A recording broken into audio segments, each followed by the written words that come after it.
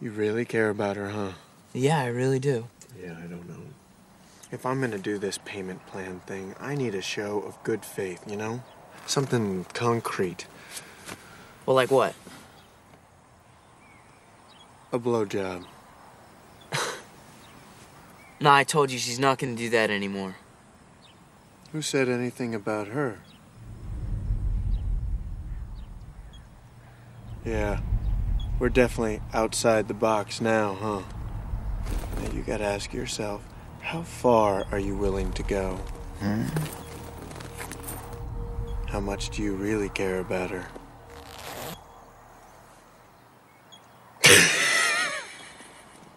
I'm joking, man. Relax. Damn. Do I look gay to you? No, but jeez.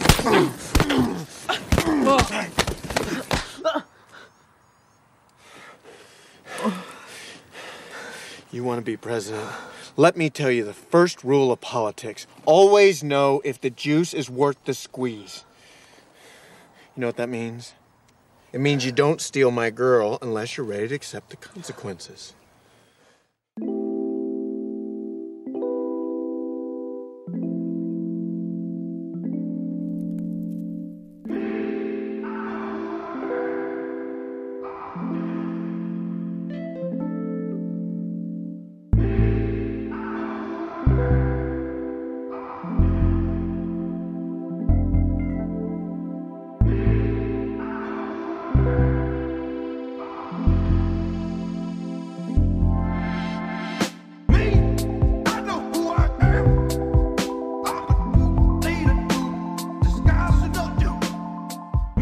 In a world surrounded by movie podcasts, three men will risk it all to try to stand out from the herd. It's the Cinema 9 podcast with your hosts, Eric Brandstrom, Michael Govier, and Travis Roy. Coming to a speaker near you right now.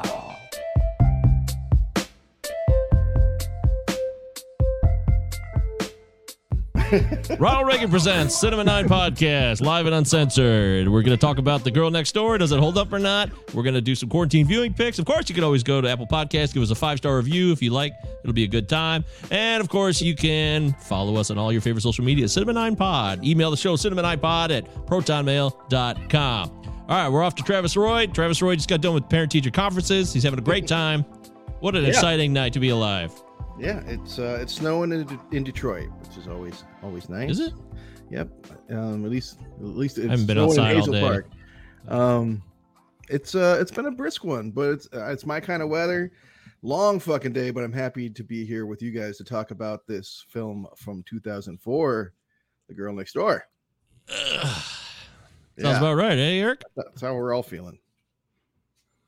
I got a mystery check from the government for like $1,300. I don't know if I should try to cash it or what to do with it, but it's been racking my brain all day. What should I do here? Is it part Always of the know if the juice is worth the squeeze. I don't know if it's That's part what of you the need to child consider. care thing or Yeah, Biden probably, bucks, yeah. Trump bucks. I don't have no clue what it is. I would guess it's either belated stimulus money or child care credits. Probably child care credits. Cool. Fucking leads a week.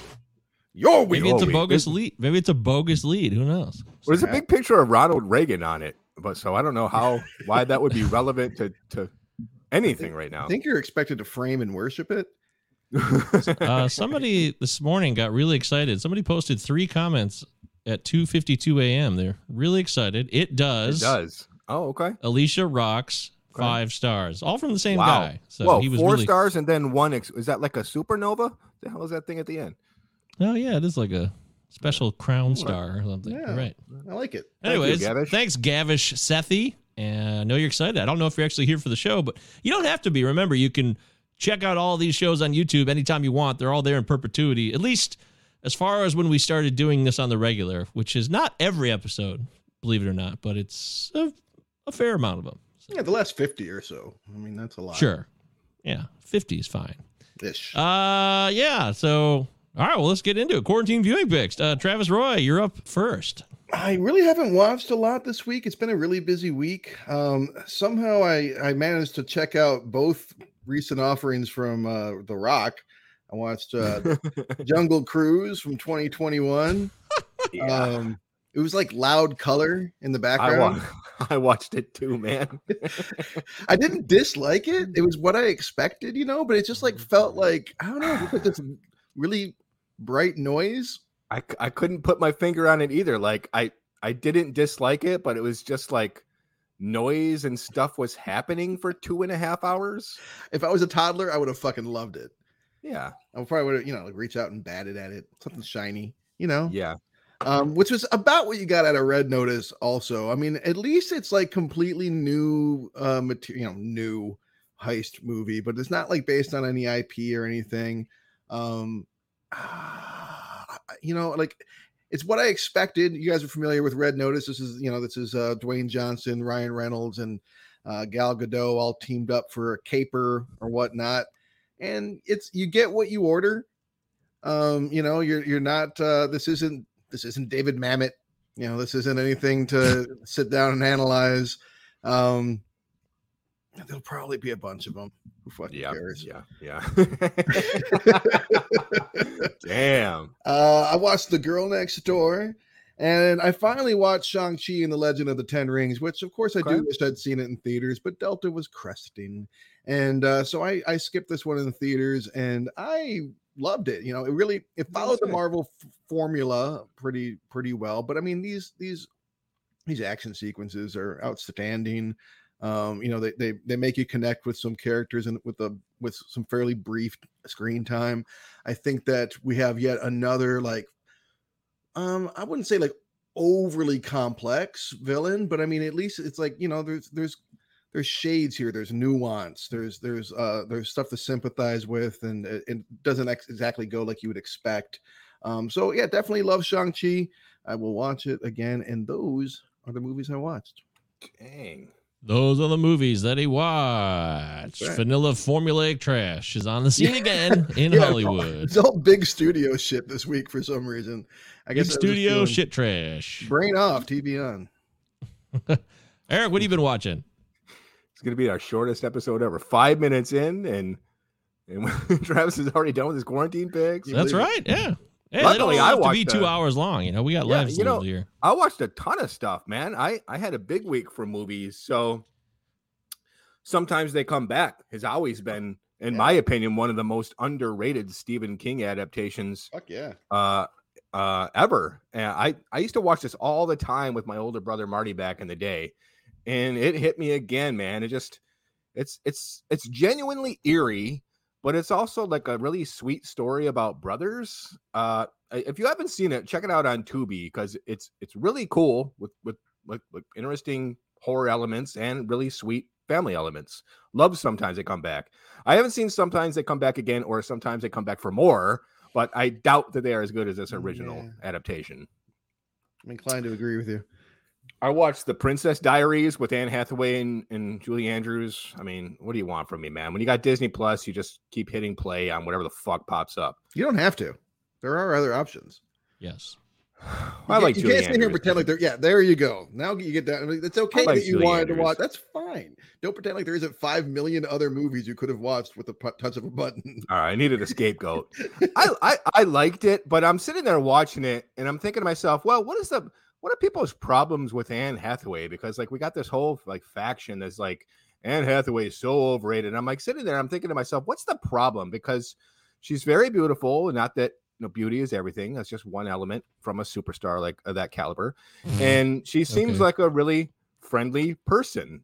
So what's the problem? I think I pinpointed it.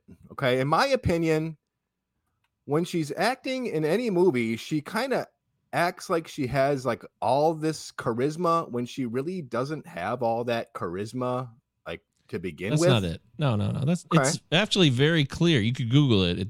People think she's pretentious. You could She's Google pretentious, and she overacts. A good example of it is in The Dark Knight Rises, when she does that fake crying thing and then goes immediately to straight face. Yes, she's playing a role there too, but people think that's how she is in real life. I think that I think that she does well under certain directors. I mean, Les Mis, she was fucking outstanding in that. Yeah, I was would really good in that. die on that hill, but Yeah. I do think that there's other stuff that I wanted to like her in, but sometimes like she's the kind of actor that you're reminded that they're acting while they're acting. Exactly. Yeah, I think you're right, man. I think you're right. Because I I'm like watching her. this I'm and a I'm fan, like, but Yeah, no, I don't I dislike don't her mind at all. her. Yeah, But like if you have like Julia Roberts is like a clear superstar. It's like born superstar. And I compare her, not that I have to, but to someone like Anne Hathaway and Gary Marshall. I only do that because Gary Marshall directed Pretty Woman, which I just watched recently, and then I watched this, and I'm like, what's the Okay. problem here? Like we have this person who like should be the star, and like there's this problem. I think you're right. Oh, she's overacting, and I'm just not buying it. I don't know. Either way, I watched both of them. As soon as it Julia ended, Roberts is trash. as soon as by it the way. ended, I just put Julia on part Roberts is two. trash. Really? I love a lot yeah. of her movies, Really, but I Mike? wouldn't Awful want to be. woman, and yeah, Is she's she awful? way Julia Roberts? overrated. She's I awful. wouldn't want to be stuck in an elevator with her. I heard she doesn't. No, wear, yeah, I deodorant. wouldn't. I do love America's Sweethearts. I'll always admit that, but otherwise, she's tremendously overrated. That's just my opinion. I know it's not commonplace. Well, we're here to hear your opinion that's about film and that's actors. So horseshit. that's That's fine. true. That is. I like her. I like her. I'll watch just about anything she's in. Yeah, But I agree. I wouldn't necessarily want to hang out with her. she stinks. She stinks. She like her and Brad Pitt. No, thank you. I'm sure they're great people, nice people, terrible people. I have no fucking idea, honestly. But they're very famously not big on like deodorant. Wow. No, thank you. Jesus. You know what? There's a really good Wow. music documentary on Leonard Skinner on Netflix. If I leave here tomorrow, or if I leave you tomorrow, I think it's called something like that. Mhm. It's fucking really good, man. If you're in just docs about, you don't have to be a huge fan of Leonard Skinner, but in terms of just a movie about the creative process, it's a really good documentary. I recommend it. I just started kind of getting, I'm not going to say I'm into them, but I started appreciating them later in life. And now I'm like, shit, these are some really fucking good songs. Oh yeah, Guys that are under 30, watch the doc. I think you'd really enjoy it, Travis. They talk about how they rehearsed everything down to like the note before they even went into the studio. And they talk about their whole process, how they were in the swamp, like in the shack, just like practicing all day long. And it's just really fun. It was just a fresh music doc. cool. Swamp Shack. Swamp Shack. Lula Rich is on Amazon. It's this documentary about this supposed LuLaRoe pyramid scheme. You guys know this story? Mm-mm. I had no clue what I was watching until I came down and it was on the television. So I sat there and watched like this 4-part series.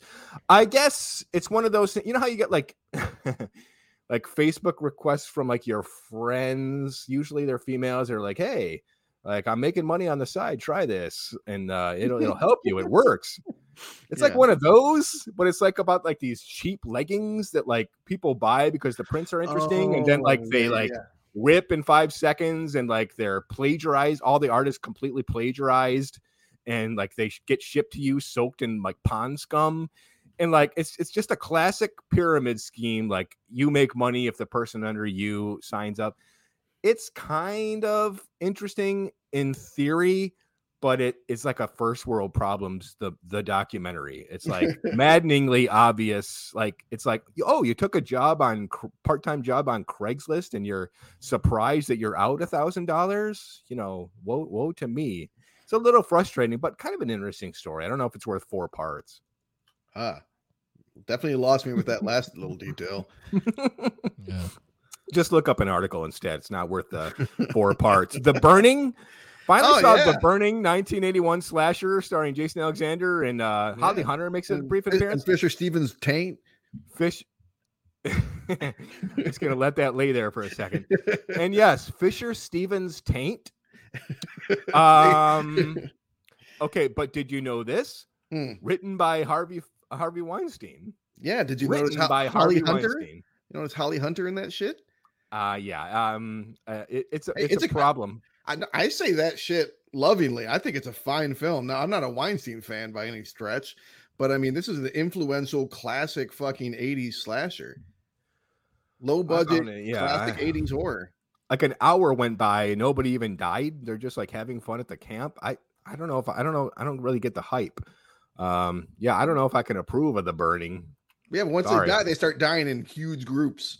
You know, Tom I really Savini's like that. effects were solid, Yeah. but you know, Harvey Weinstein. I mean, come on, dude. Of course. Jesus Christ. You got a young behaired Jason Alexander. Yeah, You behaired. got, Very behaired. You got what's his name? Nate Eisenberg in there doing some good stuff. I don't know. I think it's funny. I think it's a good horror, but to each their own. Dune. Okay.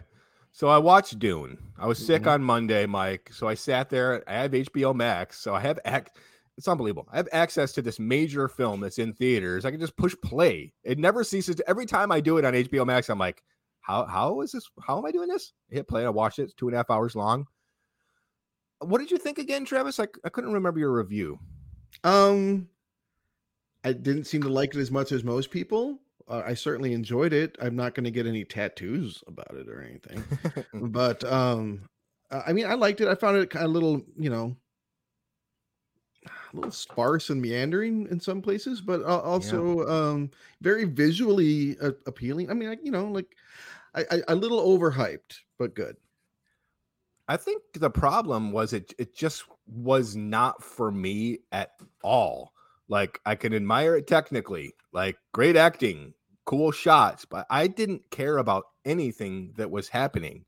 And I was hoping that it'd be one of those sci-fi films that, even though I'm not a big sci-fi person, would grab me and be like, oh, this now I can start to get into this. I didn't give a shit about anything that was happening. So I'm 3 for 3 on these Dune adaptations. I'm done. I'm done. After Lynch, the Sci-Fi Channel, and then this Villeneuve picture, I don't care about Dune anymore. And I'm just going to come out and say it. I don't give a fuck about Dune. You don't have to. It's okay. I don't. It's not my fault. It's not your fault. Old. I finally watched M. Night Shyamalan's Old. I rented it. It's awful. It's awful. It's horrible. It's horrible. All right. I'm still going to watch it, but my expectations. That's the thing. Yeah. Someone could say, oh, you see M. Night Shyamalan's new film, it's fucking god awful. I would still watch it. Yeah. That's the thing, man. Yeah. And that says things about him as a filmmaker. Yeah, exactly. But it also says things that most of us will wait till it's free. Big recommendation of the week, sorry to go on so long, is Introducing Selma Blair, a documentary that is on Discovery Plus, which I forgot to add. I signed up for Discovery Plus just for this so I could watch this. Yeah, of course you did. I know. So I got to figure out how to manage my subscriptions. You do. It'll but be even if I get episode in a row of you complaining about this. Even if I get bit on a $5.99, it was worth it. Fucking fantastic documentary about this artist who's struggling with multiple sclerosis and her journey to undergo stem cell treatment. It's really powerful and engaging look at this process, and this kind of underrated or underappreciated, or probably a better adjective is like underutilized actress. So definitely like the film. Cool. I'm not going to start streaming Disney or Discovery Plus just for that. But there's nothing else on there. There's nothing else on there. It's like old episodes of This Old House, and that's it. That's a big pass, Elton John. Yeah. All right. Well, there it is. Eric Branstrom's finest of the week. I didn't really watch any movies this week besides the movie we had to watch. I watched a lot of TV, so I was really stuck on Showtime anytime. And, with the new Dexter series coming back, I never watched Dexter ever, so I started watching Dexter. Yeah. And, boy, I really was missing out. This is this might be the most cynical show of all time.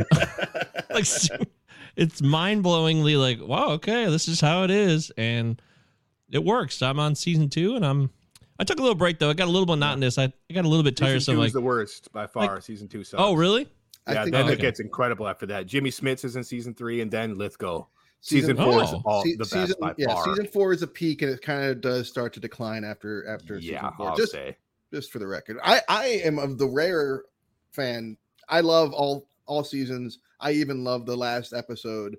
I like the whole show. I do think there's flaws. Don't get me wrong, but I will stand by Dexter, and I'm excited to watch the new thing. I'm glad you're checking it out, Mike. Yeah, man. Yeah, long overdue. I'm just like, what's this fucking Dexter shit? I always heard about it forever. I know he's a serial killer, good guy. That was obvious. Spoiler alert. Aaron says that him and Dana have rewatched Dexter in preparation for Dexter New Blood, which is now available on Showtime. Damn. Which obviously tells me that Dexter maybe never actually gets caught. Unfortunately, it's kind of a spoiler. The fact that there's a new show and he's still around. So it's a prequel. Isn't it unbelievable that they can just bring shows back nowadays? Like, never in my wildest dreams would I thought this would be a thing, like in the 90s or whatever. I mean, sometimes it's not for the best, you know. I mean, Yeah. I like Arrested Development, like oof, like you didn't need to thank you. But Yeah. no. Yeah, it wasn't that great. It really wasn't. Have you been watching Curb? I haven't started watching Curb I haven't yet. started it either. No, I think I'm 2 seasons behind actually. Oh, really? I should be watching it. I just didn't have access. I don't know why I haven't. I don't know why I haven't either. I heard don't some of know the recent episodes are some of the finest work he's done yet. So I'm I'll sure get it's on it. hilarious. I'll get on it. I got to get on it too. I did watch this show on Showtime called City on a Hill with Kevin Bacon playing the scumbag ass. It's about early 90s Boston, late 80s, early 90s Boston. And it's like The Wire in the sense that all of these parts of the city are intertwined. And Kevin Bacon's a scumbag FBI agent. There's hints of Whitey Bulger in it because it's right after Whitey Bulger like takes off and runs away and goes into hiding, and the FBI gets exploited for what it really was. And he's one of these old-timey guys, and there's like a new guard of young African Americans who are trying to create actual change. Aldous Hodge is the lead character on that end, and the show was great. I blew through 2 seasons. There's only 2 seasons. It looks like they just shut it down. I think it's over, but I am going to honestly say this is seriously maybe some of Kevin Bacon's best work he's ever done. Whoa, I'm not even kidding you. Like he makes it so worth it. He's such a scumbag in this. He's got this mustache throughout the whole show with this early 90s hair, and he's all haggard and fucked up, but he's cunning. Late film sleepers kind of. Yes, yeah. Except that he's just that much older now, and like he truly fits the part of a guy who's past his prime. So it's Kevin Bacon. really, I strongly recommend it. It's City on a Hill. It's also executive produced by Matt Damon and Ben Affleck, so they know the city pretty well. And there's a lot of, for me, Travis, I really enjoyed the fact because there's a lot of real historical shit built into it that like The Wire, it kind of like sets the tone for it. So I think I don't know if people like the show or not. I think it's over because they only did 2 seasons. I've heard I don't of think it. they're doing a 3rd one. Oh, that's too bad. I don't think so, but the show came out in 2019, so I don't know. Maybe there's a 3rd season, but it kind of seemed like they wrapped it up on the final episode of this season 2. Okay. Well, I'd be fine with that, honestly. I mean, I don't want to latch on to 16 seasons of some bullshit. You know, that's what I thought of because I watched, the morning show. I wanted to watch season 2. I hadn't watched it yet. I loved the first season, and I started watching the season 2, and I kind of was like, you know what? I wish they would have just made this a one-off. I'm liking season 2, but I'm not nearly as into it as I was with season 1. I really am liking it though. I mean, I'm all for limited series these days. It's like I think it's the perfect form of love limited series. It's the perfect form right there. Just about like maybe 9 1-hour episodes, and I'm happy. I keep hearing the good things about like Yellowstone, but it looks like I've heard that too. I've never watched it. Dry to me, but like I keep hearing it's really good. Yeah, I hear that too. I have to get fucking Paramount Plus now. God. Yeah. There's not much on there. I had that one. It was worthless. Oh. Well, I know that I'm on episode 3 of season 2 of the morning show, and I'm definitely going to watch the rest of the season, but it did occur to me like, boy, they was just so hard hitting in season 1, and now it's like all kind of fucked up, and I'm sure it'll be worth it in the end. I got to finish the season out. We'll see. Yeah. But yeah, that's pretty much it. So I also watched a documentary. You're going to love this, Travis. JFK Revisited. Are you watching it? Come on, dude. Are you kidding me? I love JFK the movie. I didn't know he released it. I thought I was waiting for it, but I didn't know he released it. It's on Showtime, dude. Oh, and fuck. I will say this. Now what? It's nothing like the movie. It's a documentary. It's an update. Well, it is. It's an updated version. What's that? It's still fiction, right? It is by Oliver Stone. It's an updated bit by bit account with specific. Now I know you're going to say what you're going to say, but I'm telling you, there's all the documents they show bit by bit because all the what was it, the subcommittee on assassinations and then the 1992 committee after JFK came out where they were going to release 2 million more documents over the last 30 years, and they have done that. So he wants to go through it with all the documents. It's very document heavy. It actually makes it kind of boring as fuck, but I will give him credit for it being really sourced in just evidence, not like, hey, well, I saw this fucking guy, he did some shit. So, this is such a cry wolf thing, though, because imagine like the most pure truth you can think of, like something that's absolutely fundamentally true coming out of the mouth of the mouth of Alex Jones. Like you're just gonna I'm not even gonna fucking sit here and listen to this. I'm gonna completely discount this because of the source. So I think we disagree on the extreme nature of Oliver Stone versus Alex Jones, but I know what you're saying. I get your point. Yeah. So, for you, that's what it is. Yeah, no, that was the point I was making. Not that he's necessarily. So does level. new shit come to light on this, or is it just lots of new shit? Redacted this, redacted that. You know, hey, hearsay this. Yeah, I mean, it's like we know the truth, and it's kind of lays out the groundwork for it. It's not really that revelatory because we already know what the story is, and it tries to lay out the evidentiary sourcing of these things that we thought we knew. And there's still a few things that are locked up, though. So fuck it. It is surprising me that they just keep on pushing that back. Like it's a fucking half a century ago, man. Why do you keep on stalling on this? No sense. Waiting for all the There's boomers to die? grandchildren. There's nieces. These people's lives will be impacted. Trash fest. I also watched a documentary called "Anything Is Possible." You have to say it like that because that's how Kevin Garnett would say it. It's a documentary about Kevin Garnett, a basketball player, came Star of from Uncut small. Gems? That's right. Yes, that's him. Travis Yes. made a sports reference. Well, Nice no, job, buddy. I made a film reference. It's the only thing I know about him. Yeah, Mostly me known too. for his Me Hall too. of Fame basketball career, yes, but he came from Tall, nothing right? and very tall. He's 6'11" and he's skinny and Holy he's shit. very loud. He's a shit talker. He really has a strong personality, and I gotta say though, I liked it because it was like really raw and honest, and that's the kind of stuff I want. I want it to be. What are you providing for me? We saw you play basketball. What else are you giving me here? Are you going to give me inside stories? Are you going to tell me what it was really like during these periods in between games and off seasons and struggles? And he really did that with a real sense of brutal honesty and a lot of swearing. I mean, a ton of swearing. He's just swearing Good. throughout this thing. Totally raw. So I would recommend it, even if you're not a basketball fan. It's a fascinating story about a guy who came from nothing. I've been meaning to watch that. I think it's pretty much common knowledge that Michael Jordan is like historically like not a very good guy, but I've been meaning to watch that documentary, The Last Dance or whatever. Oh, on that's him. trash. Don't watch that. Is You it? won't even care Really? about that at all. Trust me. Really? You'll find no value in it. It's dumb.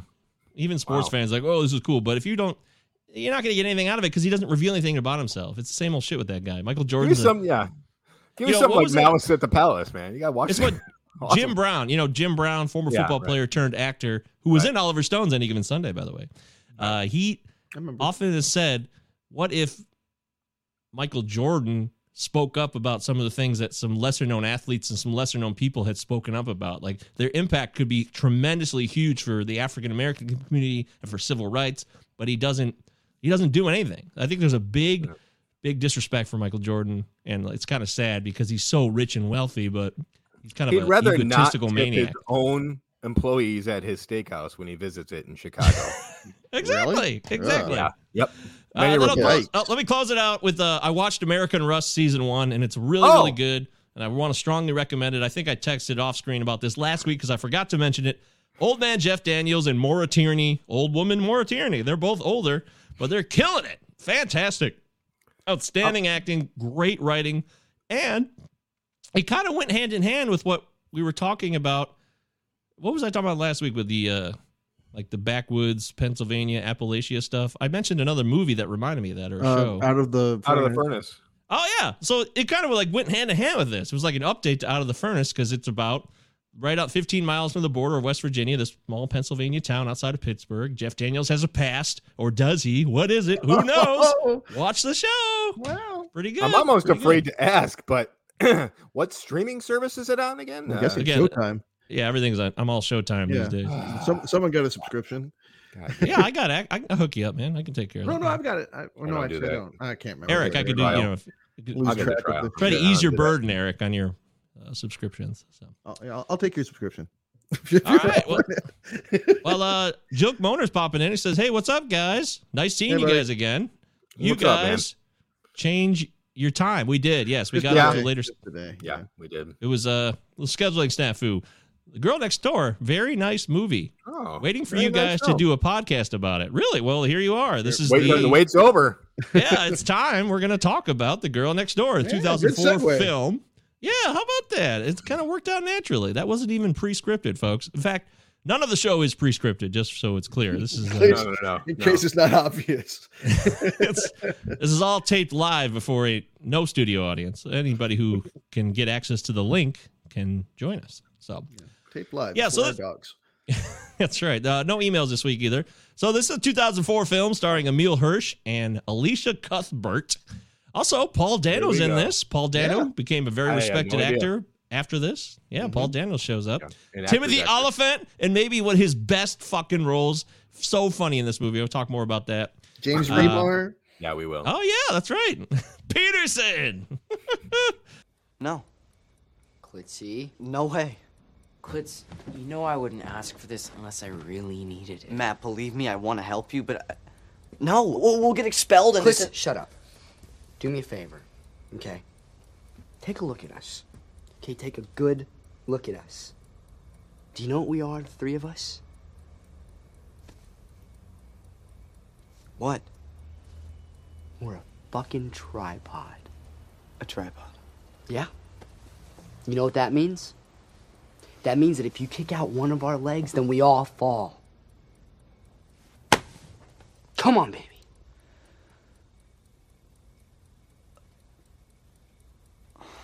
Fuck. Travis Roy, did you ever see this movie? You said you had a copy of it back in the day, so I'm certain you have memories. This is when I bought the used DVD of, I think, when I was still working at the Blockbuster film. So I've just got what Travis Scott. I think Kanye West. Travis Scott is a Travis Scott. Travis Scott. Yeah, we got Kanye West and Travis Scott love our show. So thanks, guys. Wow. Wow. Yeah, Thank you for those so that are much. listening, not watching, we get messaged every now and then by rap superstars. So thanks, guys. Best to you That's and yours. Two of the biggest names in the business, man. Shit. I'd never heard of Travis Scott until the recent sadness. We want to thank Machine Gun Kelly for the 5-star review he left us last week. Yeah, so I watched the movie. I really liked the movie. I had not watched the movie, I would guess, since 05, 06. It was one that, like, you know, it burned fast and bright. When I bought it, I watched the shit out of it, and then I didn't watch it again until last night. There it is. Eric Bransham, first time you saw this film. Tell me. 2 days ago. 2 days ago. That's it. That's all I can say. It's a good story. That's a beautiful story. Thank you so much for that. Yeah. Sorry to disappoint celebrated rapper Travis Scott, but I only recently seen this film. Well, I definitely saw this film in the late 2000s. I didn't see it when it first came out. I picked up on it. I remember I was like, oh, wow, this is a fun film. And I started watching it, and it really kind of hit me. I was like, oh, this is awesome. And it really exposed me to Timothy Oliphant for the first time, at least in my experience. Everybody absorbs films differently, and all timelines are all different. And I was like, oh, man, this guy's hilarious. I'm into this dude. I think it was my first experience with him. Go wasn't? I mean, well, like, I don't remember. I mean, I remember. I mean, I watched Go when it came out, but like, he wasn't memorable to me. It wasn't like, who is this guy? Like, I'm gonna follow this person's career. But like, when this movie came out, I did the same thing. I'm like, who the fuck is this guy? He's like a superstar. Yeah, it was like, this is the same time that Justified show was on FX, and I was like, oh, that guy from Justified. Okay. Was it the same time? Well, that's when I saw this movie. It was, like I said, it was a few years later. Gotcha. Travis Scott wants to know when we're going to get into Christmas movies. Honestly, probably next month. I'm sure we'll probably do some type of holiday film. Man. Likely. You know, absolutely. We like to be timely. You know, we're not. We'll get fools. a screenshot of that. Damn. So, what is the rating on this film on IMDb? I saw it. I didn't mean to, but you know what? The fucking Amazon people just post that shit right next to the title. If you go looking for it, it's right there. So I'm like, close, bastards. Yeah, so close. How do I avoid that? Oh, I'm going to say this is a. People like this movie, but it can't be that great.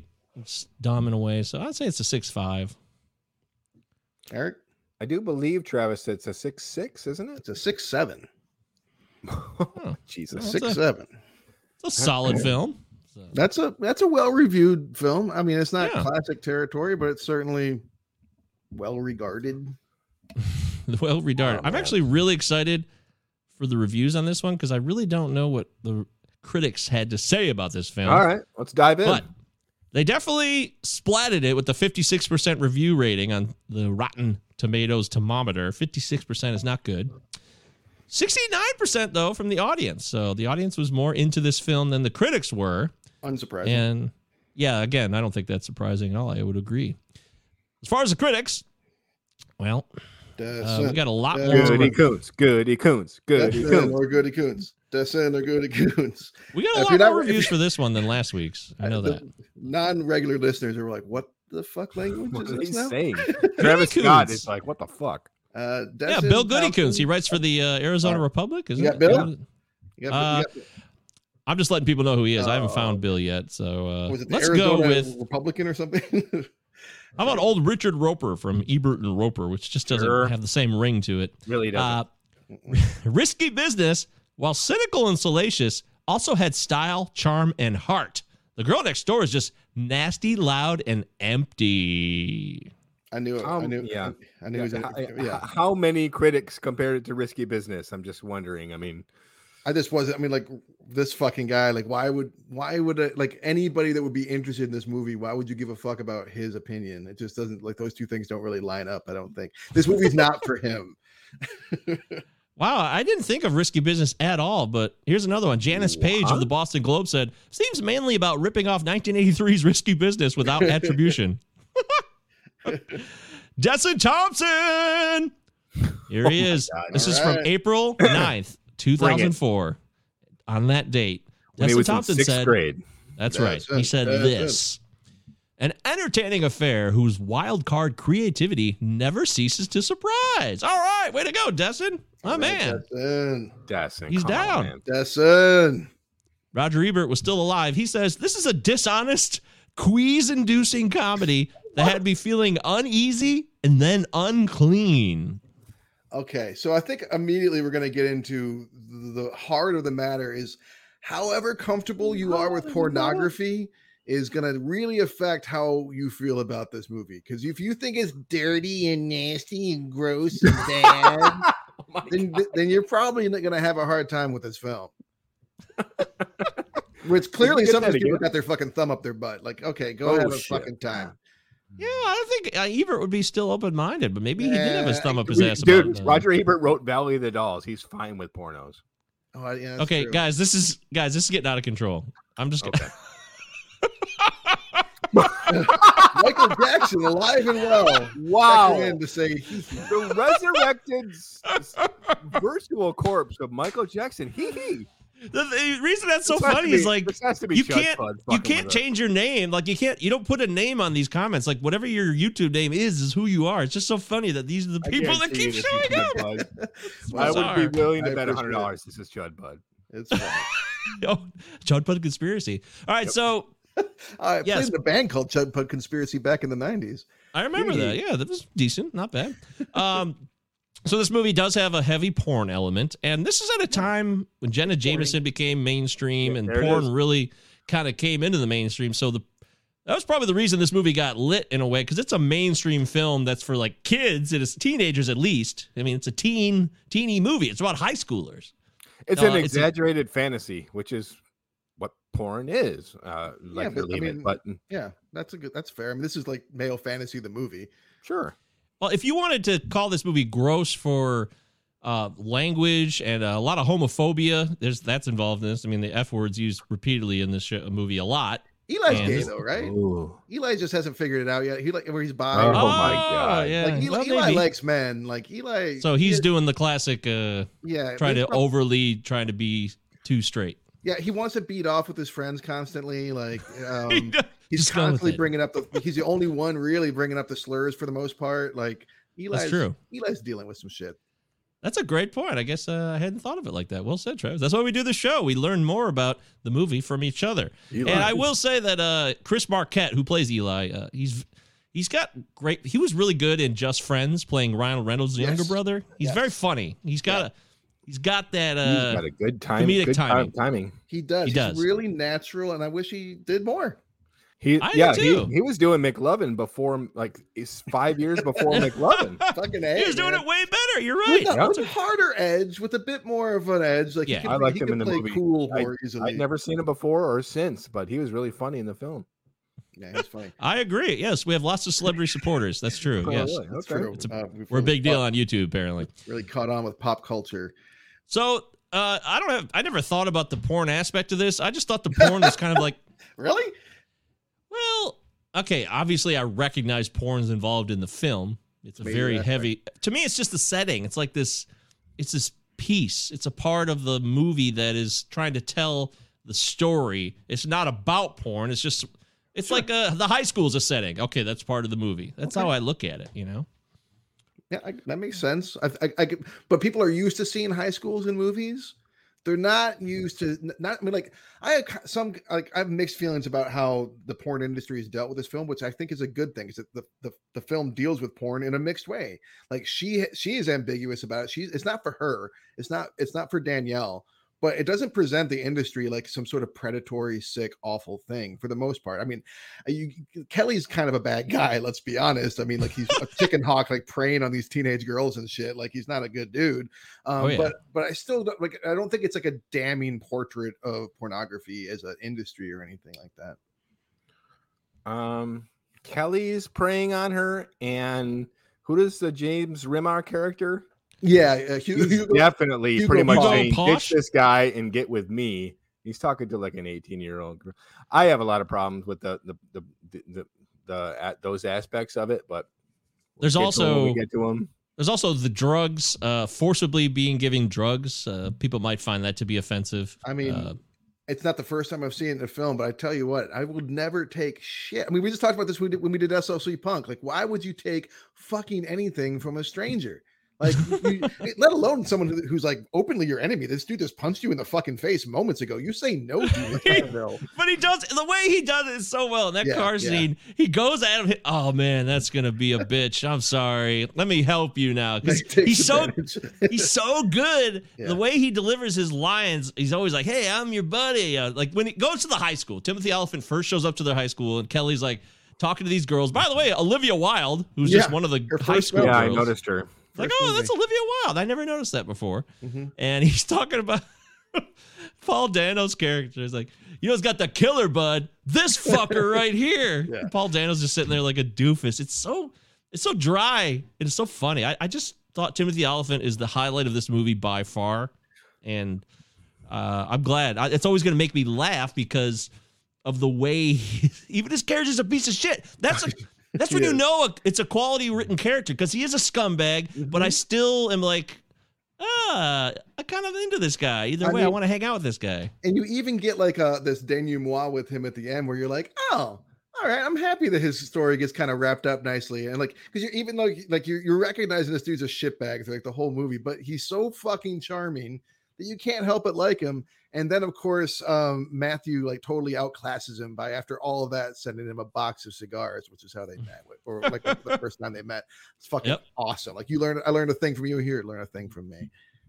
There's also another reason critics would be calling this a gross movie is because of the way the character Samyang, they're trying to bring him over as a foreign exchange student. But there's. Like the guy at the party says, "Hey, when's Samsung showing up?" That's clearly, that that kind of kid in high school would absolutely exist. To me, that's real. Like high schoolers are morons. We're immature assholes, and they would say dumb shit like that. So I don't think it's trying to like create a display of, "Hey, fuck this guy from overseas, and we're gonna try to bring him over." And it's not like that. It's just what high schoolers are like. They're ignorant, immature morons. Like the kid is fucked. Like Samyang is fucked when he shows up, but not because everyone's all like bullies and like, "Oh, we hate people who aren't from America." More like they're gonna fuck with this kid in a big way. Like that was very realistic. We've never seen a minority. Good luck here. Right. Which also kind of brings me to the way the movie starts, ignoring the kind of like cringy moment where like the high school photographer is like calling the girl gorgeous and all that, and it's all porny. But after it gets past that, and it starts off where you think you're going to follow this one set of characters who are just like Joe Americana, and like just like this is going to be a classic, traditional, conventional fucking teen, like high school movie, and here's our stars, and then it's like record scratch, like actually it's these guys over here, and they're very much on the outside of all that, and we're gonna have a very actually unconventional high school film that we're gonna show you instead. The movie, I kept on thinking watching this, even though like other than being an unconventional high school movie, it doesn't have that much in common with it, but it is another cult classic. It's 3 O'Clock High. Maybe the surreal elements, a lot of not dreams, but a lot of flashbacks, or what are They are dreams, I guess. They're what if scenarios. Fantasies. That's my biggest problem with Fantasies. the film, actually. If we want to get into that. Yeah, let's do it. Well, I mean, there's just a little too much where I'm like, I'm not sure if this is happening or not, because there's enough surreal things that happen in real life, like say, like when fucking Kelly like bursts into his classroom and pushes the fucking desk, yes, and shit. And you're like, is this really happening? Like, yeah, that's a great point.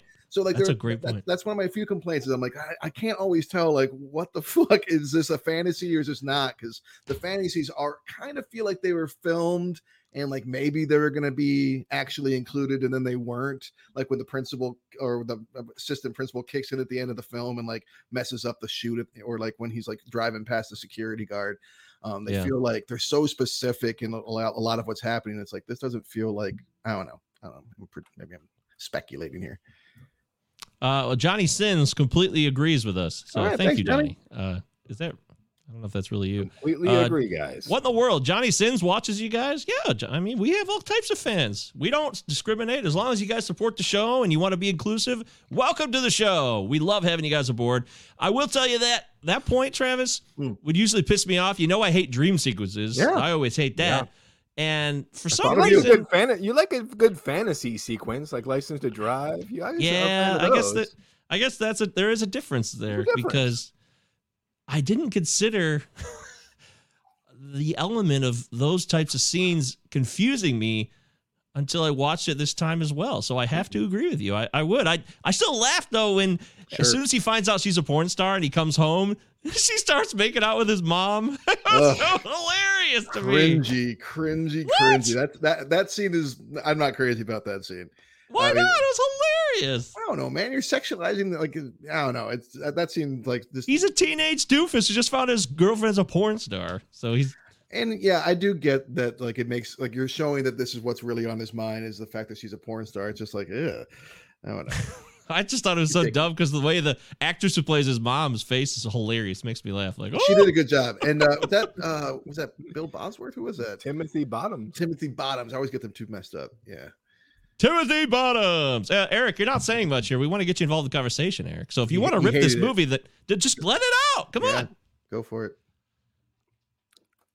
I'm having a hard time overcoming your guys' praise for the Timothy Olyphant character. Even though you think he's a scumbag, you still laugh.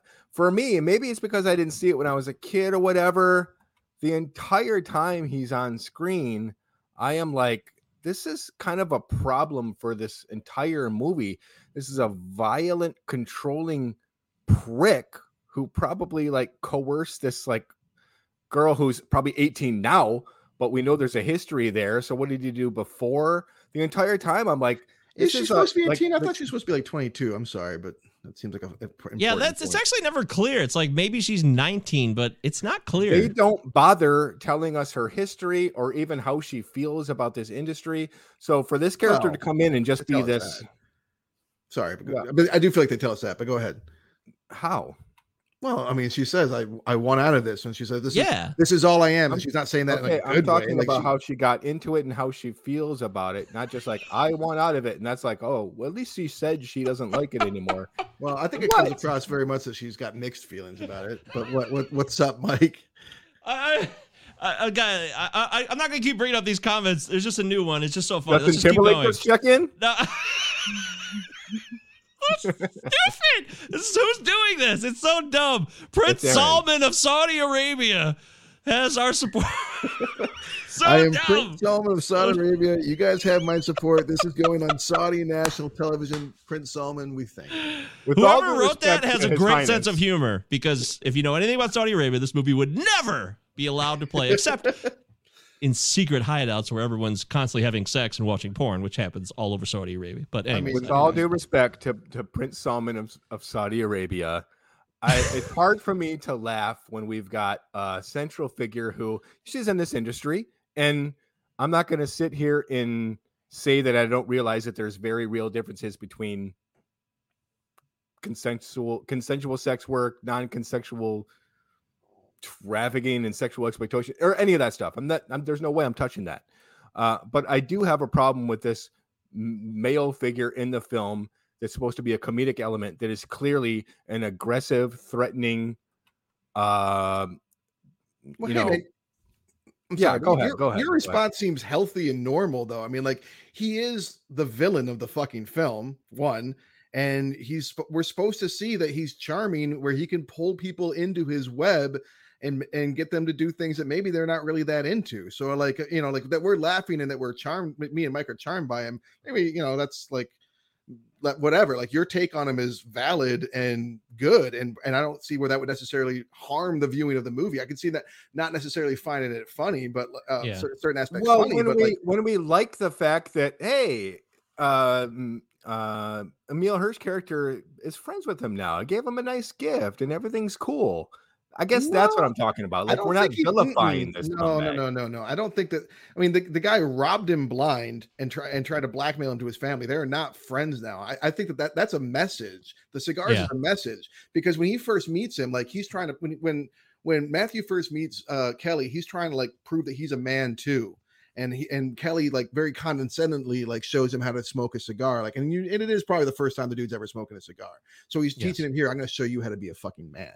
And now, now he turns around like, I'm going to show you how to be a fucking man. I'm a real fucking man. Here, have a fucking bunch of cigars. Okay, so that goes to the bigger viewpoint of this movie. There's two things there. One is he's got nothing in terms of memories. That's how the movie starts. All these people, I remember when, and everyone's got their memories of high school. Matthew has none. And also, he's trying to get this scholarship because he's going to Georgetown, which is about having top-notch moral fiber, and he wants to go to Georgetown to be president someday, which means he wants to be involved in politics and big-time affairs. So what ends up happening inadvertently is he does get involved in, like, a different version of these big-time affairs of, you know, the porn business and Kelly's situation, and it's not what he maybe wanted originally, but they're trying to... I don't know if the writing is lame in that respect or if it's like, oh, it's pretty clever. I'm curious if you guys thought about either of those. I think that the third act generally feels like studios' fingers got all fucking over it and started messing with it. The third act is definitely really the wonkiest bit. Yeah, I mean, there's a lot happening in the third act where I'm like, what is going on? Like, you're telling me that Eli went home with a porn star and still edited the entire fucking thing with music and everything, and then Kelly somehow knew about all of this and where Eli lived and snuck into his house while he was sleeping, ejected the only copy. I mean, there's some wonky shit happening towards the end of the film, is what I'm saying. Minions! Out, Minions! I do like Minions. That makes me laugh. Oh, I love the Minions. But much of the movie, I think, makes a lot of sense. And then things at the end, I think that gets a little fuzzy. But I'm also heavily of the opinion that there's probably more than one exec who was like, we can make this a PG-13 movie. I know we can do this. Do you think it makes sense? No, it's R. It's still R. Okay. It's absolutely. Okay. It has That's what I thought. R. That's what I thought. Just, you almost sold me for a minute. Fuck.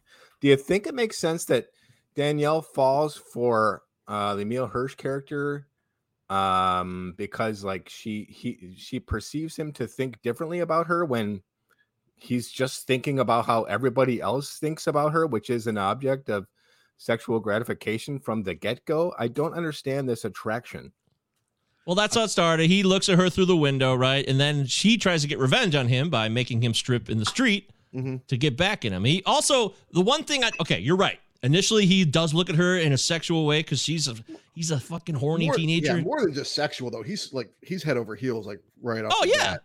Yeah, he's this girl to him. She's a gorgeous fucking woman that's his age, lives right next door, and he's all in right away. But what changes it real quickly in terms of the character motivation that you're alluding to, Eric, to me, is that when they're in the car on that drive after she comes over, and by the way, there's like jump scare-esque bullshit going on in this movie. Matthew, come down here. Yeah. And like, oh shit, I'm in trouble.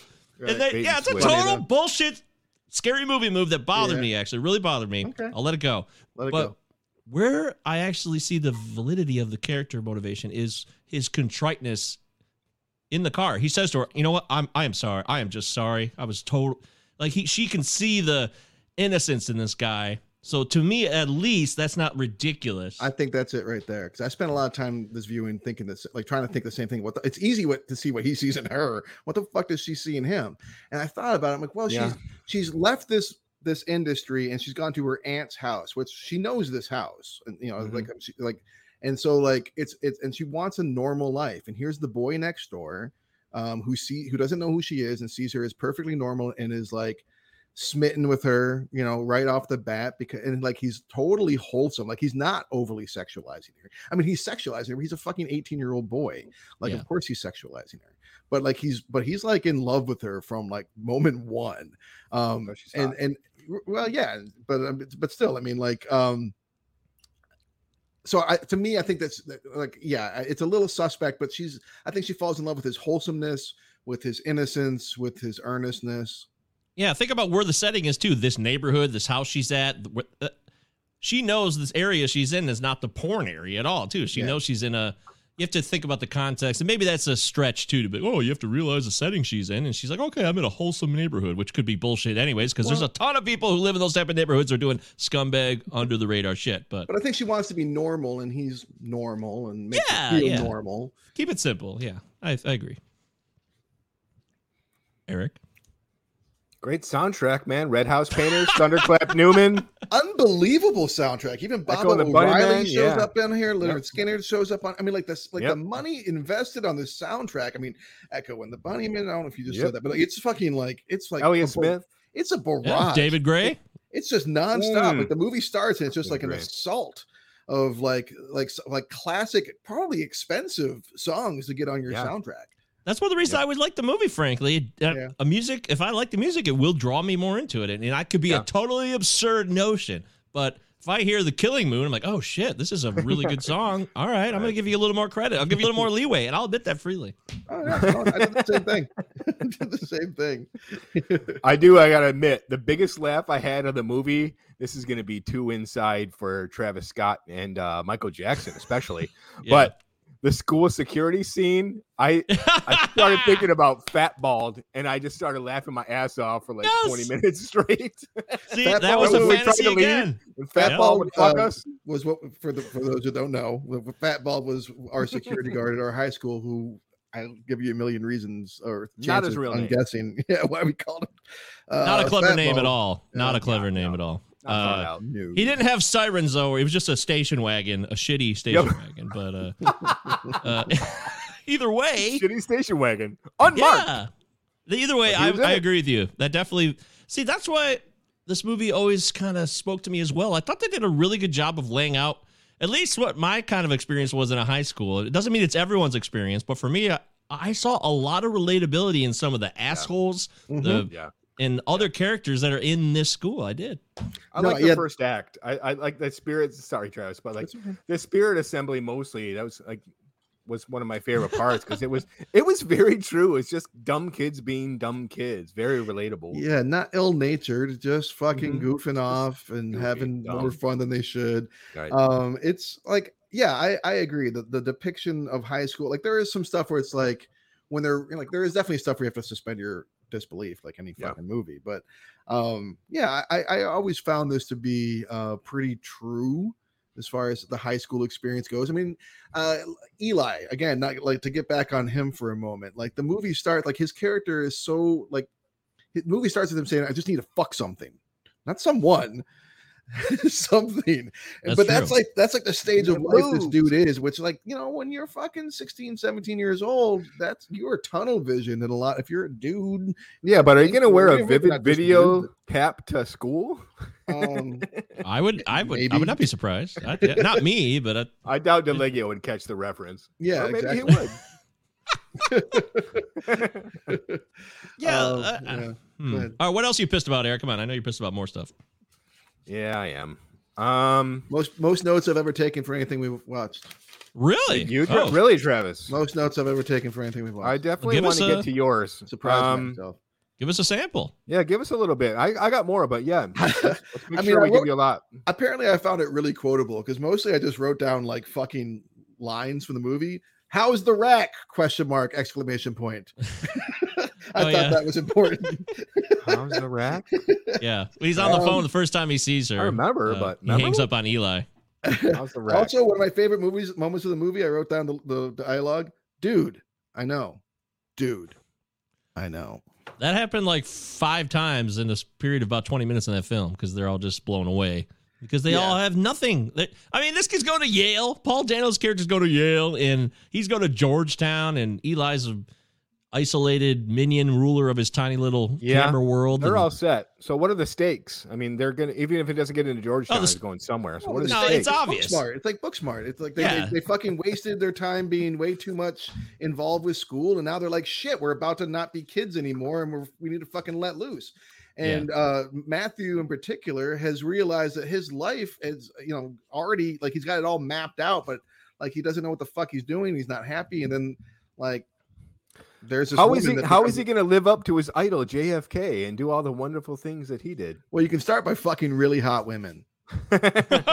He's halfway there, my friend. Yeah, that's a good spot. All right, give us a few more notes. Come on, dude. Oh, geez. I put myself on the spot, I guess. One of the things I really like about this movie is like I made a note at one point. I'm like, oh, okay, this is a little conventional. It's the end of the movie, and he's giving a big speech about how he feels. But no, it's not the end of the movie, and he's giving a big speech of how he feels. So this movie, like, it's an hour 40 or an hour and 50. I mean, it's a little shy of 2 hours, but like it takes you on a fucking journey. Like a lot of movies would have like wrapped things up. Like when he loses her to Vegas, has to go and get her back. A lazy screenwriter, lazy filmmakers, or most filmmakers would have had that be the second half of the movie, and eventually gets her back and the movie's over.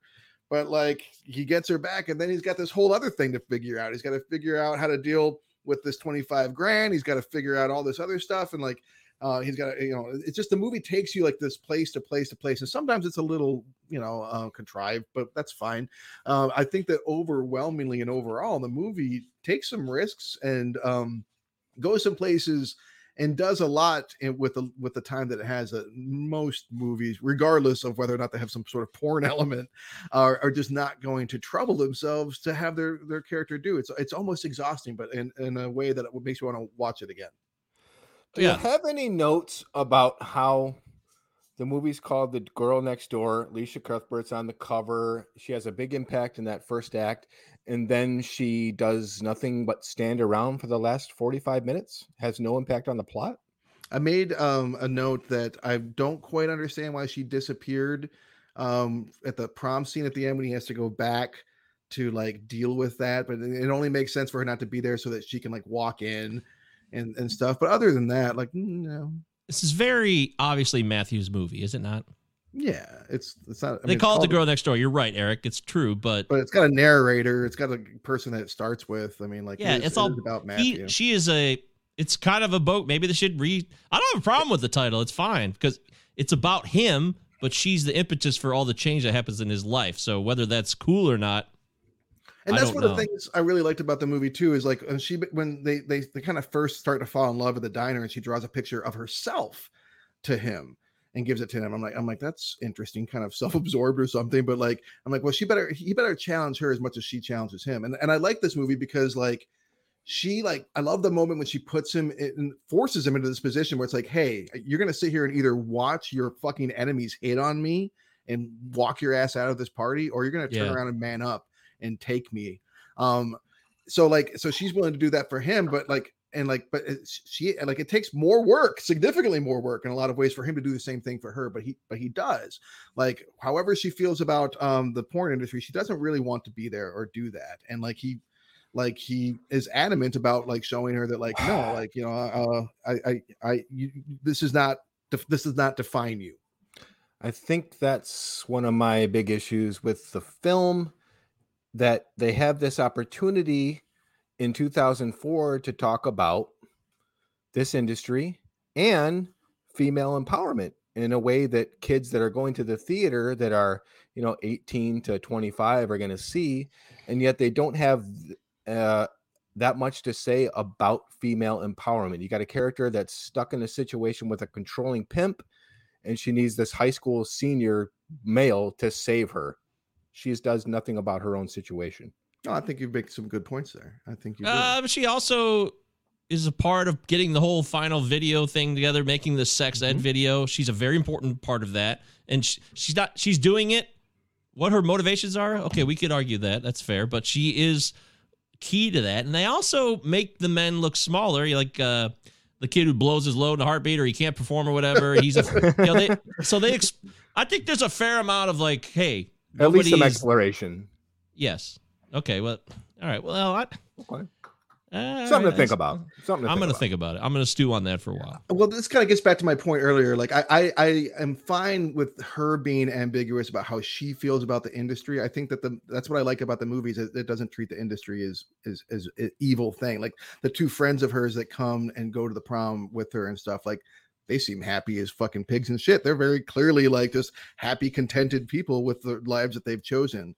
And Yes. And you get and like the perfectly nice woman that Klitzy feels up in front of her husband. Like that's you know what I mean? Like she seems like I mean, I don't know if that's female empowerment exactly, but like I do think that the movie it shows that this is Danielle's issue with pornography.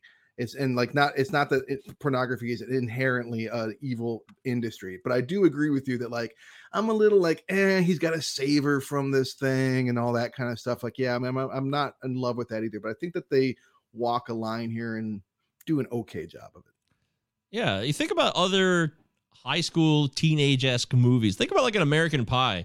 Like that movie's so dumb. What's going on? They try to make it about these doofuses who are trying to get laid. A senior year, prom's coming up. There's a prom in this movie. That's, prom is always the end of most high school focused films, and that's never going to change probably. But in this film, they do go in a lot of different directions, and they do flip the script on your typical high school hijinks comedy. This is not that. And if it does get into that category, then I would give the movie more credit for that because it's not that. I heard what you just said. And yet, this could easily be like Van Wilder 4 or American Pie, one of those 5 direct-to-DVD sequels. Like, Eugene Levy just extending his career. Different? Like, how is this different from? Wouldn't it be cool to take a porn star to the prom? That's what this is to me. Like, how is this different?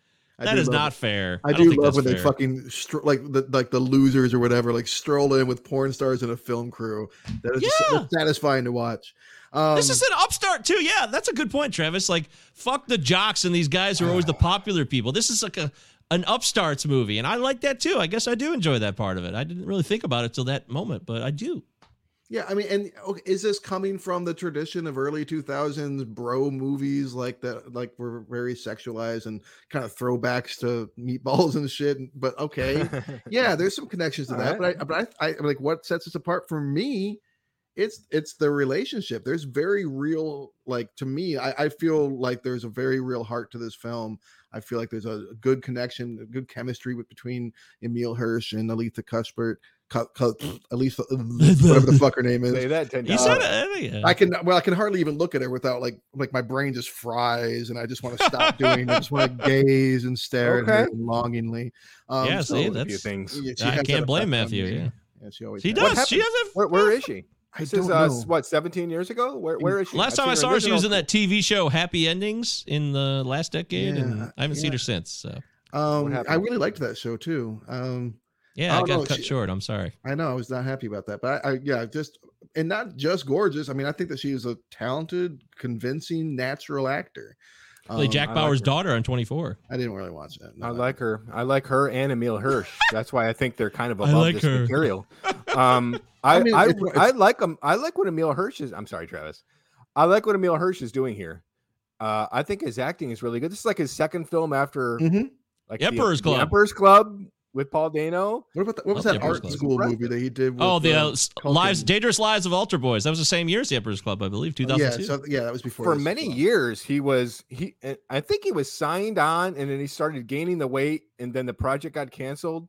But he was going to play John Belushi, and then you watch this scene where he's on the ecstasy, and I'm kind of seeing it. Like, this is a talented actor, and this is a good performance for a second feature out of the gate for him. Let me so fucking confident. Sorry, go ahead. No, you're right. Absolutely. I just wanted for a kid his age. For a kid his age. You know how IMDb gives you more like this? You know, they offer more suggestions. Yeah. Here's some of the suggestions off the IMDb page of this movie. She's Out of My League, starring Jay Baruchel, a bozo comedy. Euro Trip, bozo comedy. American Pie, we already called that one. New guy? Road Trip, featuring the guy from The New Guy, DJ Qualls. American Pie 2, American Wedding. I mean, it's all just locked into all the same type of bozo movies. Accepted with Justin Long, where somebody tries to get into college. And none of these movies have what the depth of this film. I really believe that. Depth. I agree. I mean, like when everyone wanted to call everything fucking grunge, including Afghan wigs, this is the Afghan wigs. This is not quite that. Like I see where you want to lump it in and say it's one thing because you see some of these elements. But I think this movie stands apart. Not just the relationship. I think the unconventionality of, is that a word? Unconventionalness of the script. Okay, right. I mean the twists and turns that it takes. I think and I don't think the actors are above this. I think they elevate the work. I think that you have these two, and you have Paul Dano, you have Timothy Oliphant, Remar. You have some really talented people here in this film. And they elevate the whole fucking thing. So I mean, like, you just have a good cast, and it's well written. The dialogue is well written. I don't know if the structure of the movie is solid or not, but the dialogue is really solid. I think it's like fresh and it's not cheesy. You might find it to be at times, but I think that it's well done. Now, Eric, tear it apart some more. Go ahead, give us another one. Counselor had an awesome cast. Movie's absolute trash. This is true. No one could elevate that material.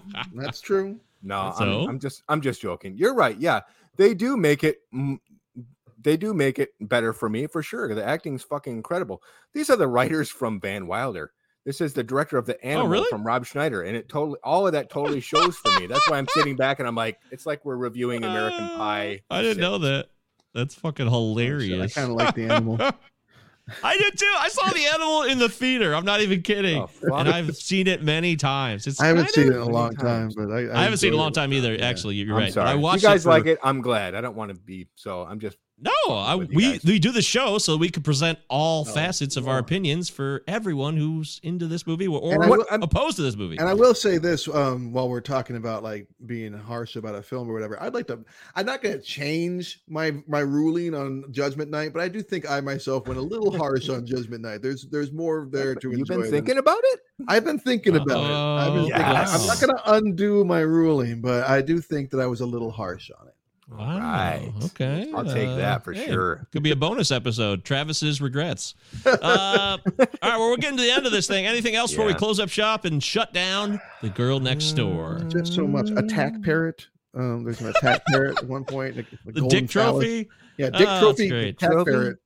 I'm a sucker for a guy or a girl or anybody who's on drugs in inappropriate scenes. That's always going to make me laugh. I can't help myself. What's the best? The best has to be Wolf of Wall Street when he's fucking around on the. It's so funny. It's so stupid when he's on the airplane. Yeah. No, when he's like rolling around. Fucking Satchel shows up on this soundtrack. Also, like, there's some really good music here. A lot of good references. I think that this scholarship program is brutal as shit. Like, what is this? Like, just public humiliation? Just go up there and like watch and wait and see if you spoke words good enough. Ugh, fuck me. That sounds awful. Yep. And also funny. That's why I kind of like it, man. Like, excuse me, Travis, but they are the one thing the script is doing, in my opinion. I don't mean the one thing. It does a few things, but it is saying speeches are bullshit. Like a man's or even a 17-year-old kid's life experiences mean way more than some stupid speech that may or may not win you some scholarship. I did like that part. Mm-hmm. Yeah, that's good. And is there a more like every time I watch this movie, still, I am so fucking disappointed in him. When he takes her to the motel and fucking like nods at it and she goes along with it. It's so brutal and hard to watch. And he's in this leather coat, not even a leather jacket, like it's like a leather coat. And it's like, so he's like trying to be real cool. Though. It was very real. I know. And that's why I cringe. It's hard to watch because I care already. And you're only like a half hour into the movie and I care about these characters. I'm excited about the possibilities between them. And like, I'm like, you're fucking falling into this trap, dude. Peer pressure. Eli got to him. Well, and it's partly him too. Obviously, he follows through, and the way that she goes along with it, and like the way that she goes along with it is so fucking. It's like it makes it even harder, because you're like, oh, like she's honest. Like, yeah, it's really honest, and again, like a half is relatively low or early in the film, so it's just like there are these hooks throughout the film that just get me like emotionally engaged over and over again, which is another thing I think holds it apart from shit like American Pie 2 or whatever. Van Wilder. Yeah. The Rise of Taj. Yeah, no dogs get masturbated in this film, so it's got that going for it. There it is. Oh, there it is. All right, well, let's close it up then. On that note, Travis, why don't you go first this week? dude, I love this movie. Fucking love this movie. Wow. I do think it gets, like I said, I think the third act gets a little, man, there's some like, how the fuck does she know where they're at? Like there's all this stuff where I'm like, kind of like, okay, I don't know, this isn't making sense. But by that point, I'm so on board that I don't really care anymore. The first two acts are so strong. The connections between not just him and her, but the tripod, man, the fucking tripod is given its due. Like these friendships really matter, that they're part of the stakes of the film. And so like, again, another crucial part of that like teenage experience. Like if you're going to watch this movie, you feel connected to your friends, you feel horny and lonely, you feel like you're falling in love, you feel detached from the people that are doing high school or doing life right somehow. Like there's so much to connect to in this movie. It absolutely holds up. I'm really glad you chose it. Eric, why don't you go next? Let's see. I think we know where you're coming out on this one. Come on. It's a movie clearly written by some dumb guys. It feels like it was written by teenagers, and they gave teenagers like $20 million to go make a movie, and then they made it, and this is it. There's something kind of slick and dreamy that I like about it. That's mainly in the cinematography and the score. I think saves the motherfucker, because you have like a 5-minute montage about romance, and you're gonna throw fucking Echo and the Bunnymen on there. Oh yeah, I'm sold. This relationship would totally work. So there's some stuff in there that does sink its teeth into you. It's infantile script. It's like I said, it's like the fourth direct-to-DVD sequel to American Pie. It refuses in a weird way to talk about these very real differences between sex and genuine, sincere love. There's an opportunity there. They don't really do it, or if they don't do it enough for me. I didn't care for the film. It just wasn't there for me. I liked Eli and Klitz. I would have preferred it be about them, and we just had a fun sex raunchy romp for a while. These tones that they try to blend don't work for me. So for me, I can't say it holds up, but I just saw it a couple days ago, and I am 41. Maybe I'm just an old man, but it's not for me. Fucking Roper coming in. Yeah, Richard Roper. Look at my life. All right, so sorry, man. This movie, by the way, it didn't come out when we were kids. I mean, it came out when we were 24. So yeah, kids. We were still morons, but we weren't that moronic Yeah, we weren't as a 17-year-old. Yeah. So we weren't throwing baked potatoes at the wall. Man. McGriddles. Think about a movie like Donnie Darko, which is based in high school, and there's a really great soundtrack, but it's not there's a few lines that are funny in that movie. I get a few laughs at Donnie Darko. Some lines like, oh, that's hilarious. But it's definitely, the tone is much more serious. It's about some guy and the end of the world. So that's where the similarities end. But to me, they actually belong in the similar class beyond all the other movies we mentioned here with the goofy hijinks. And I like dumb hijinks. I don't need to think all the time. Sometimes I just want to zone out and, watch true. Strange Wilderness on repeat. I've done it. That's a good point. It's going to happen. And at the same time, I know that we're trying to improve the world, and we're always trying to do that. And this movie came out in a period, and we have to remember that. But we ask ourselves, hey, does it hold up? Is this so out of bounds that it doesn't hold up? No, I don't think so. I think this is a film that has a lot of clever lines, quality laughs, and it's actually thought-provoking. And I think the older you are, though, you might be more disconnected to it because we lose touch with that period in our lives where we consider, hey, I don't know anything about adults. They all look stupid to us. We know what's going on, and we're trying to figure this shit out at the same time. So, but at the same time, if you can actually go back to your younger days and connect with it, not every adult will be immune to the charms of this film. So I think it holds up. I just think I think it has enough going for it where it's not a piece of shit, and there may be a few issues that are not ideal, but it's still enough to say this is a solid film. It holds up. All right. 2 holds up. Eric, you're muted, so if you're tearing it apart, we want to hear it. Do you think that their sex ed video would make it to most high schools in America? I think it's a genius idea. I really do. It'll never happen, but I think it's a great idea. Maybe if the porn stars didn't rip their clothes off, it would. Yeah. Or if you've seen Paul Dano's giant, I suppose, allegedly penis. You know, that's one of the things I like about the movie too. While we're still on it, like I'm The skinny guy's got to have a big dick. yeah, that's my favorite part about the whole movie. No, like when they're like trying to decide whether to do it, they're trying to get Dano to come along, and they're like, we're a fucking tripod. We need you. I'm like, no, you don't. You're like you're the film guy, and like he's the fucking producer guy, and like we don't really need you. It turns out it all hinged on him. Yeah, that's true. It's a bait and switch, though, man. Like I'm watching it, and I hate to digress, but I kind of was wishing it would be about what if a video production class decided to try to make their own sex education. I wish that was what the movie was about instead of this bait and switch where, yeah, they're not making a porno, they're actually doing this. Time to do a Kickstarter, dude. Make that movie. You make that film. Make that film. Make that film. All right, there it is. The Girl Next Door 2004 film. Hey, tell us what you thought. Cinema9pod at protonmail.com, or you can hit us up on Instagram, Facebook, Twitter, wherever you feel most comfortable sharing your opinions in public. That's the format for you. If you're a multi-Grammy award-winning superstar, hit us up. Thanksgiving is next week, so we're going to try to get in next week's episode very quickly. We're going to do it on Saturday, which is 2 days from now, apparently. Oh, shit. And we have a guest. Who is it, Travis? What's cooking? We have a guest from the Cage Rage podcast, a Nicolas Cage podcast. We're going to have Daryl Edge. I'm very excited to have Daryl on. I stumbled across his podcast simply by Googling Nicolas Cage podcast because I wanted to listen to one. That's exactly how I found him. And he's a British fella with a really great sense of humor and a fond love of Nicolas Cage. So he's a man after my heart. And he has picked a film for us to watch, and he's on brand. It's a Nicolas Cage movie. Yes. Okay, that's cool. I do like that. Yes, I do too. I forgot to look up the year that the movie. I just hope it's not god awful. Wild at Heart. It's The Weatherman.